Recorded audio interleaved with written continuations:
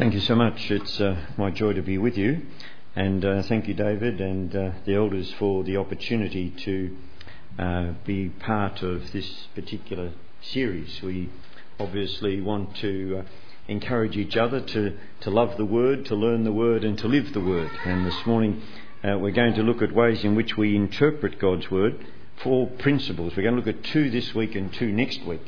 And you've probably noticed as you've gone through the series, that they can be quite long, and you've probably been reading some material outside. And this morning we're sticking to 2 principles, and I trust that God will encourage us through this word this morning. You've been noting that regardless what sort of study that you do of God's Word, whether it's a character study, whether it's a word study, whether it's a chapter study, a verse study, there are different methods that we cover in the Bible Study Methods book. And no doubt you've been reading that, but you always come back to 4 main categories of questions. And those 4 main categories you've probably memorised by this point, have you? Do you do a test before you start to make sure that you understand? So what do we mean when we say observation? Well, observation is what? You ask the question. All right, sorry, you've got it all very clear. That's good. So what you ask the question, what does it say? And what does the Bible say? And you just write down specifically what it says. And it doesn't have to be anything fancy. It's just what it's obviously saying about the passage. And then you go to interpretation. And interpretation, you ask the question, what does it mean? You're going to talk about that and a little bit more this morning when we talk about principles of interpretation of God's Word. And then there's correlation. And correlation is where we ask the question, what does it say in other verses of the Bible? And then we explain the verse. Because the best Bible commentary on any verse, on any passage, is in fact the Bible itself. When you don't understand a particular passage, you look at what other verses say to help you understand it. And that's called correlation. And then the 4th principle is that of application. An application is where you say, what am I going to do about it? It isn't a Bible study until you've actually done something about it. It's not enough to just put thoughts into your mind, because as we read God's Word, its intent is to change our lives. The Bible wasn't given to us to increase our knowledge. The Bible was given to us to change our lives. So the final step in every Bible study is, what am I going to do about it? What difference does this make in my life? Today we're going to look at interpretation and correlation. How do we know, how do we understand the meaning of a particular text? Our Bible passage this morning is one of the most vivid passages of the Bible, where Jesus gets very intimate and very personal with his disciples. It's a very well-known passage. It's a powerful passage found in John chapter 15. If you can turn with me in your Bibles to that, or if you use an iPhone or an iPad, whatever, we're going to read it together in a moment. And then we'll try and unpack it to find out what it means and what it doesn't mean, and how to model getting the right meaning of a particular passage of Scripture. You've probably heard a Christian say, God doesn't expect us to be successful, he just expects us to be faithful. Now that can be at times a bit of a cop-out from being successful. It can be a cop-out for failure or inaction. It sounds good, but really it's not true. It's only half true. The Bible teaches us that not only does God expect you to be faithful in life, he also expects us to be fruitful. Fruitfulness, or bearing fruit, is one of the major themes of the New Testament. God says, I have made an investment in your life and in my life. I made you, I created you, I saved you, I put my Holy Spirit in you, and I want a return on my investment. Now, he doesn't say it exactly like that, but you get the point. I expect you to live a fruitful life, to be productive. I've planted the seed of God's word in you, and I want it to bear fruit. So God not only wants us to be faithful, he wants us to be faithful and fruitful. And one of the key passages on this is John 15, and we're going to look at the first 17 verses. Listen, Jesus is talking, and he says this: I am the true vine, and my Father is the gardener. He cuts off every branch in me that bears no fruit, while every branch that does bear fruit he prunes so that it will be even more fruitful. You are already clean because of the word I have spoken to you. Remain in me, and I will remain in you. This word remain means to be connected to, like being connected to the vine. No branch can bear fruit by itself. It must remain in the vine. Neither can you bear fruit unless you remain in me. I am the vine, you are the branches. If a man remains in me and I in him, he will bear much fruit. Apart from me, you can do nothing.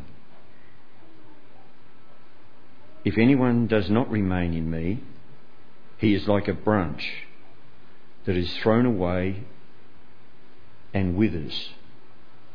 Such branches picked up and are thrown into the fire and burned. If you remain in me and my words remain in you, ask whatever you wish, and it will be given you. This is to my Father's glory, that you bear much fruit. God wants you to be a much fruit person, showing yourselves to be my disciples. As the Father has loved me, so have I loved you. Now remain in my love. If you obey my commands, you will remain in my love, just as I have obeyed my Father's commands and remain in his love.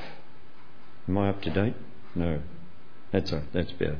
And remain in his love. I have told you this so that my joy may be in you and that your joy may be complete. My command is this: love each other as I have loved you. Greater love has no man than this, than he lay down his life for his friends. You are my friends if you do what I command. I no longer call you servants, because a servant does not know his master's business. Instead, I have called you friends, for everything that I have learned from my Father I have made known to you. You did not choose me, but I chose you and appointed you to go and bear fruit that will last. Then the Father will give you whatever you ask in my name. This is my commandment: love each other. Friends, these 17 verses have more spiritual insight and more power-packed truths than we could possibly cover in 2 months, let alone in 2 weeks. But we're going to try and apply some of these truths to your life and to mine. What we'll do today is to focus primarily on this concept of fruit. We need to see how this verse, or these verses, can be interpreted, but also how they can be misinterpreted, because this is one of the most misinterpreted passages in Scripture. If you ignore the rule of interpretation, we will get it wrong. Rick Warren makes a very strong argument that there is only one interpretation, but many applications. I don't altogether agree with his because usually I say it's my interpretation that's right and everybody else's is wrong, if you understand. And so whilst there is an interpretation and there are many applications, it's sort of I know lots of people in different issues that the Bible raises that they interpret the same passage very differently, and it's not just in application. And so the principles that we're going to learn are principles so that we will interpret the Scriptures accurately. Now, of course, sometimes the applications can depend on whether we're a man or a woman. You know, do we interpret things differently? Yes. It can depend on whether we're young or we're old, or we're married or we're single, or we're from the 21st century or the 1st century. You know, it depends on our perspective at how we interpret those Scriptures. He suggests, Rick Warren, that there is a limitless number of applications to every verse in the Bible, but there's only one meaning to each verse, and if you don't get it right, you're going to go off the deep end. It's important that we understand certain rules of interpretation. Otherwise, we can make the Bible mean anything that we want it to mean, unless we go by rules of interpretation. You can make it say anything just by taking verses out of context and misinterpreting here and there. In Bible college, we used to say a text out of context is a pretext, and that is true. So we're going to look at how to interpret verses of the Bible correctly, so that when you're listening to somebody speak, or you listen to a message on the radio, you have discernment, and you can discern what is right and wrong, whether or not the person who is speaking is violating the Scripture or whatever. One of the problem verses in this particular passage is verse 6. Verse 6 says, if anyone doesn't remain in me, he's like a branch that's thrown away and withers. Such branches are picked up and thrown into the fire and burned. Now, this verse can be grossly misinterpreted. Some tend to say, if you don't remain in me, you're going to be thrown away. Branches are picked up and thrown into the fire and burned. And some suggest, if you don't bear fruit, and by the way, the fruit of the Christian is another Christian, which is fair enough to get apples from apples and pears from pears. So it's okay for somebody to say the fruit of a Christian is another Christian. But then some take this verse even further and say, if you don't bring people to Christ, God is going to throw you away and you're going to lose your salvation and you're going to burn in the fire of hell. You know, that's a gross misinterpretation. That is not what this passage says. And so, because when you interpret it that way, you're ignoring the context and the rules of interpretation of the Scripture. And so we come to the first principle. Now, this principle, the first principle, is that we must consider the historical context, who is being spoken to and why. Until you know the who, what, when, where and why, you don't know what the verse means. Long before you ever ask that, does this verse mean to me, you need to ask the question, what did it mean to the people that he was talking to then? That's the original meaning of the text. Not some application for you today, but what it did mean to the people that he was talking to. And you say, who was God talking to, or who's being spoken to, and why is he saying it, and when is it being said? This particular passage in John 15 was a passage on fruit bearing, right in the middle of a 4-chapter conversation that's all said on the same evening to the same group of people. It was said the night Jesus was betrayed, arrested, and taken to be whipped and scourged before he was crucified. This is, if you like, the last conversation of Jesus before he goes to the cross. Jesus has spent 3.5 years with his 12 disciples. He's hand-picked these men who have lived with him for those 3.5 years as he trained them to take the ministry after he was to leave. He wants to spend time with them. He takes them to a very private place for a very private conversation. what he's saying here, he's not saying to the whole crowd. He's not preaching in the synagogue. He's saying it to the most trusted followers, the people he loves the deepest and the dearest because they have lived with him in his entire 3.5 years of public ministry. In John 13, 14, 15 and 16, we have one extended conversation that all happens on the same night. It's not separate. He's talking to the same guys the same night. And in John 17, he then prays for them. Then he is arrested and taken and crucified. So to understand chapter 15, you've got to go back to chapter 13. To understand the context means to look at the verses before and after the verse that you're studying in particular, so you just don't pull it out of context. So as we noted, he's invested 3.5 years with these disciples. He loves them. These are his farewell instructions. When somebody is saying their last words before they die, most people listen intently. What Jesus is going to talk about in this conversation is the most important thing that he wants his disciples to understand. Because if there was anything more important, believe me, he'd be talking about it. He is now summarising his ministry in these 4 chapters. Jesus takes them to a private room. It's called the upper room. There they observe the Passover, which becomes the famous Last Supper, or becomes communion that we have shared this morning. In that intimate relationship with those he loves most, he starts the conversation in chapter 13 and verse 1. And it's not on the outline that you've got in your notes, but let me read this one to you in John 13 verse 1.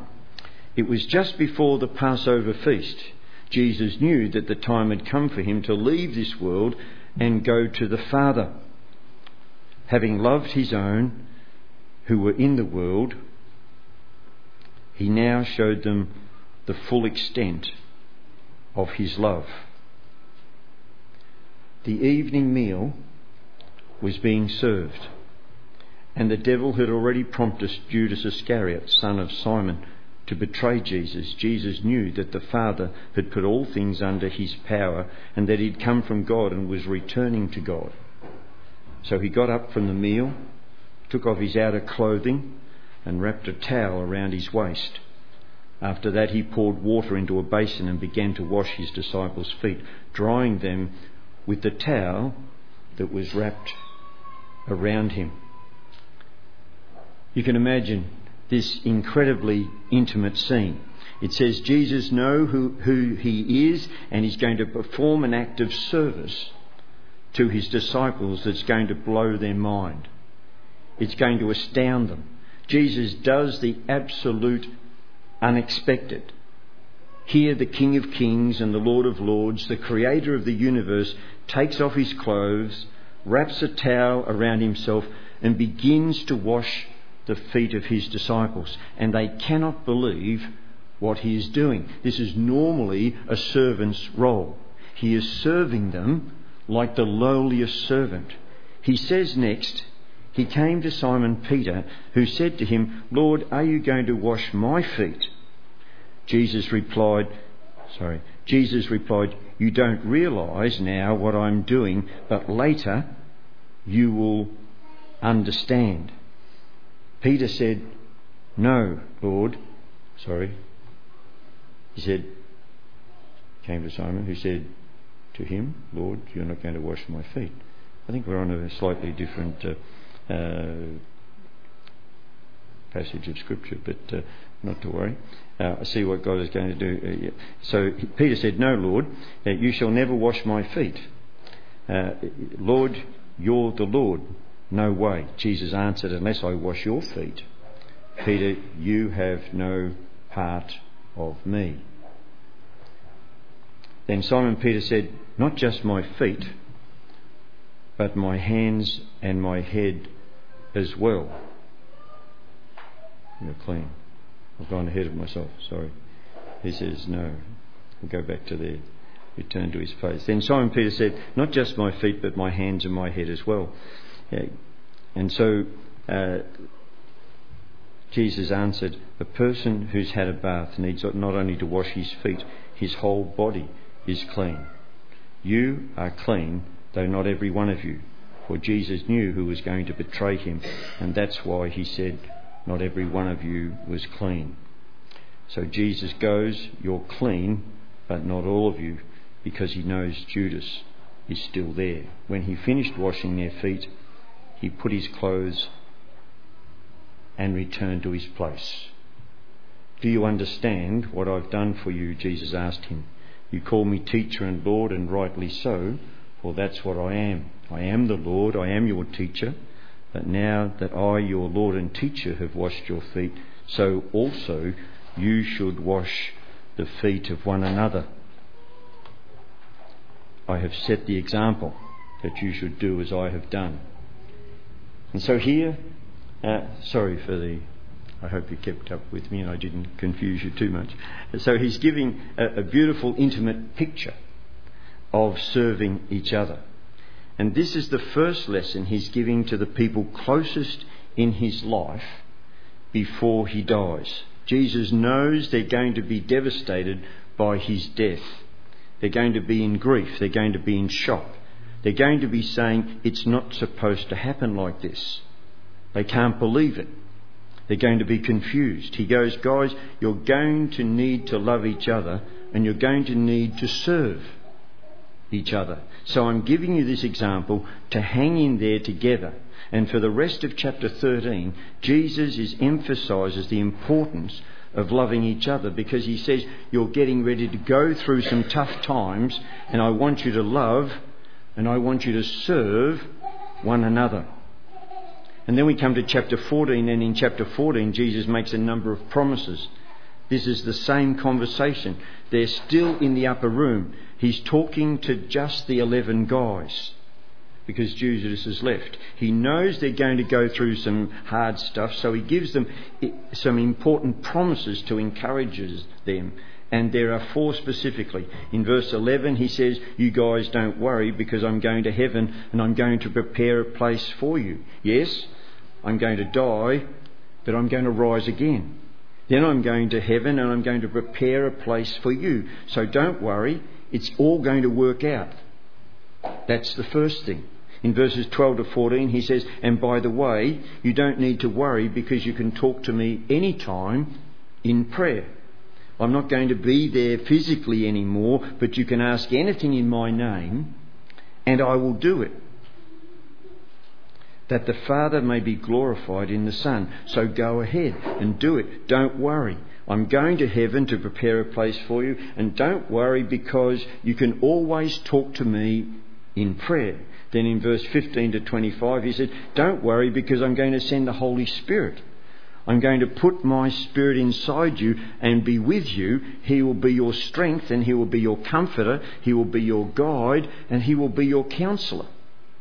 So you don't need to worry. No, I'm not going to be here, but the Holy Spirit is going to be here with you." Then he says in the last few verses of chapter 14, verses 27 to 30, "Don't worry, because I'm going to give you the gift of peace." He said it's peace, not as the world gives. In the world you're going to have tribulation. You can count on that. You're going to have problems, but I'm going to give you peace, and my peace overcomes the world. So I'm going to heaven to prepare a place for you. You can talk to me any time in prayer. I'm going to put my Holy Spirit in you, and I'm going to give you the gift of peace, so that no matter what goes on, you're going to be at peace on the inside. And that's all of chapter 14. And at the end of chapter 14, the last verse he says, in verse 31, he says, "Come now, let's leave this place." So Jesus and the 11 disciples leave the upper room. They're walking out of the upper room, and they go down into the valley. Jerusalem is up on a hill, and up the other side of the mountain, where the Garden of Gethsemane, where Jesus is going to pray and where he will be arrested. And as they're walking from here to there, they're walking through the vineyards of Jerusalem. And Jesus sees these vineyards and he decides to give them an object lesson. That's where he starts in chapter 15. Now that seems a long time to explain the context of how you interpret this particular chapter 15. But that's the background. And it's important that we understand that background. Now, I am the vine and my Father is the vine keeper. Every branch that stays connected to me, it's going to bear fruit. But if you get disconnected from me, you're not going to bear fruit. So you've got to stay connected to me, guys. I'm going to be gone. I'm not going to be with you, but you've got to stay connected. Don't get distracted. He goes on and he talks about bearing fruit by staying connected. And then at the end of that object lesson, he says, I have told you this so that my joy will be in you and that your joy will be complete. Now, friends, that's called the context. Who's he talking to? Why is he saying it? It was to give them encouragement. Knowing the context, there's no way he is talking about hell. He said, I said this that your joy may be full. Don't you think it would be joyful to say, by the way, I'm leaving you, and if you don't stay connected to me, you're going to go to hell, and you're going to burn, and you're going to be disconnected, and you're going to lose your salvation? That's not at all what he's talking about. The context makes that interpretation nonsense. So the first thing is that you look at the verses before and after, and you ask, what does it mean? The second basic rule of interpretation, and we're coming near the end, it's not going to be as long as the first one, be assured. Don't go to sleep on your new pews, you'll be finished in a moment. All right. So we must define the new words. And if you're going to get the right meaning of the Bible verse, you've got to make sure that you understand what the word means, not what you think it means. Just because it means something somewhere else doesn't mean that it means that in a particular scripture. Have you ever had an argument with your husband or wife or your boyfriend or girlfriend because you both used the same word but meant different things by it? Now, I'm sure you have. And if you say no, you're probably telling a lie. But, it's men and women talk a little differently. Now, words have multiple meanings and the context determines what it means. Now, I always feel sorry. We have a ministry at Cross Culture of teaching English as a second language, and every Thursday night we have about 70 people come from all over the world that they try to learn English. And of course, English is a very difficult language because there's so many things that sound the same. There's so many things that mean different things.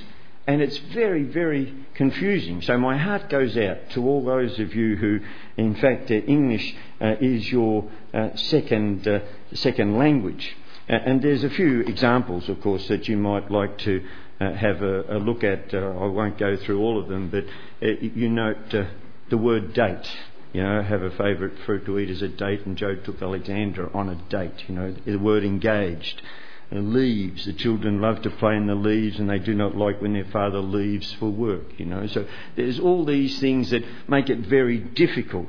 And the rose, my favourite flower is a rose, and he quickly rose from his seat. How do you get around these things? And then there's things that seem the same or sound the same. Ate and altar and band and fair and jeans and great and nose. There's all these things. They all sound the same. How do you get your head around it? And then there's other sayings. Read. She's going to read the book later, and he read the book last night. Exactly the same thing. Bow. She put a bow on her daughter's hair. Please bow down to the Prime Minister. Well, depends which week that you see the Prime Minister, I guess. And this one, sower. The rats crept through the sewer. She's a fine sower. Now, how do you get your head around that way? All spelt the same. So there's lots of illustrations in English, and wound and wind. They're all very difficult. Now, it's the same in Greek and it's the same in Aramaic. There are words that sound the same that have different meanings. So it's important when we read the scripture that we don't look for words that we understand in our context and we put impose our understanding on, because we could misinterpret the text. So we must understand the meaning of the word. So when you look at a verse in the Bible and you see a word, you can't automatically assume, like fire, that must mean hell. Not necessarily. In this particular passage, John 15, the word love is used 9 times, and the word fruit is used 9 times in 17 verses. Most of us would figure out that I think I know what love is, but what is fruit? If I'm called to be fruitful, if God expects me to bear fruit in my life, I'd better know what it means. What is fruit? If he says this is what brings glory to God, then I better know what fruit is.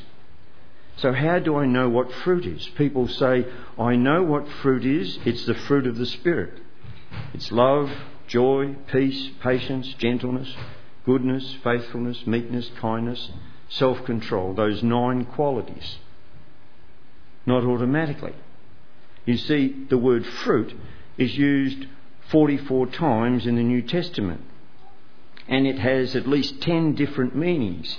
You can't just automatically assume that you know what the word means. We find in verse Matthew 26:29, it talks about the fruit of the vine, and the word fruit is used for the fruit of repentance. In Romans chapter 7 and verse 5. Sorry, I've got ahead of myself again. I'll better go back. So the fruit of the vine, in Matthew 26:29. In Romans 7 verse 5, it talks about we bore fruit for death. He's talking about a sinful lifestyle. In Romans 15:18, we receive this fruit. There he's talking about an offering of money as fruit. In Galatians 5:22, he talks about the fruit of the Spirit, and they're the 9 godly characteristics that we just mentioned. In Ephesians chapter 5, in Ephesians chapter 5 and verse 9, he talks about the fruit of life, which is truth, righteousness and goodness. In Colossians 1:6, the gospel is bearing fruit and growing. He's talking about new believers. And in Hebrews 13 verse 15, he talks about praise to God and the fruit of our lips. When you praise, that's fruit. So you see, what is it? If God says I am to bear fruit, and John 15, Jesus is saying that this is important, and it's one of the last things he's talking to his disciples about, we better know what fruit means. What does it mean? What is Jesus talking about when he says we must bear fruit in this context? Now that brings us to the third principle of interpretation. Interpret unclear verses with clear ones. And because time is gone, you'll have to come back next week to understand what fruit is, all right? And we'll pick it up from there. But let me finish with Hebrews. Hebrews chapter 4, verse 12 to 13 says, for the word of God is living and active and sharper than any 2-edged sword, piercing to the division of soul and spirit, of joints and marrow, and discerning the thoughts and intentions of the heart. And no creature is hidden from his sight, but all are naked and exposed to the eyes of him to whom we must give an account. When it comes to judging our motives, Jesus, the great physician, can determine with laser-like precision the difference between what's healthy in our lives and what needs to be removed. When God reveals something in our lives through his word that needs to be removed, we need to come with the words of Psalm 139. Search me, O Lord, and know my heart. Because that's the emphasis. As we in this 40 days in the word, we come to love the word and to learn the word and to live the word so that it's part of us. Let's bow together in prayer. Let us pray.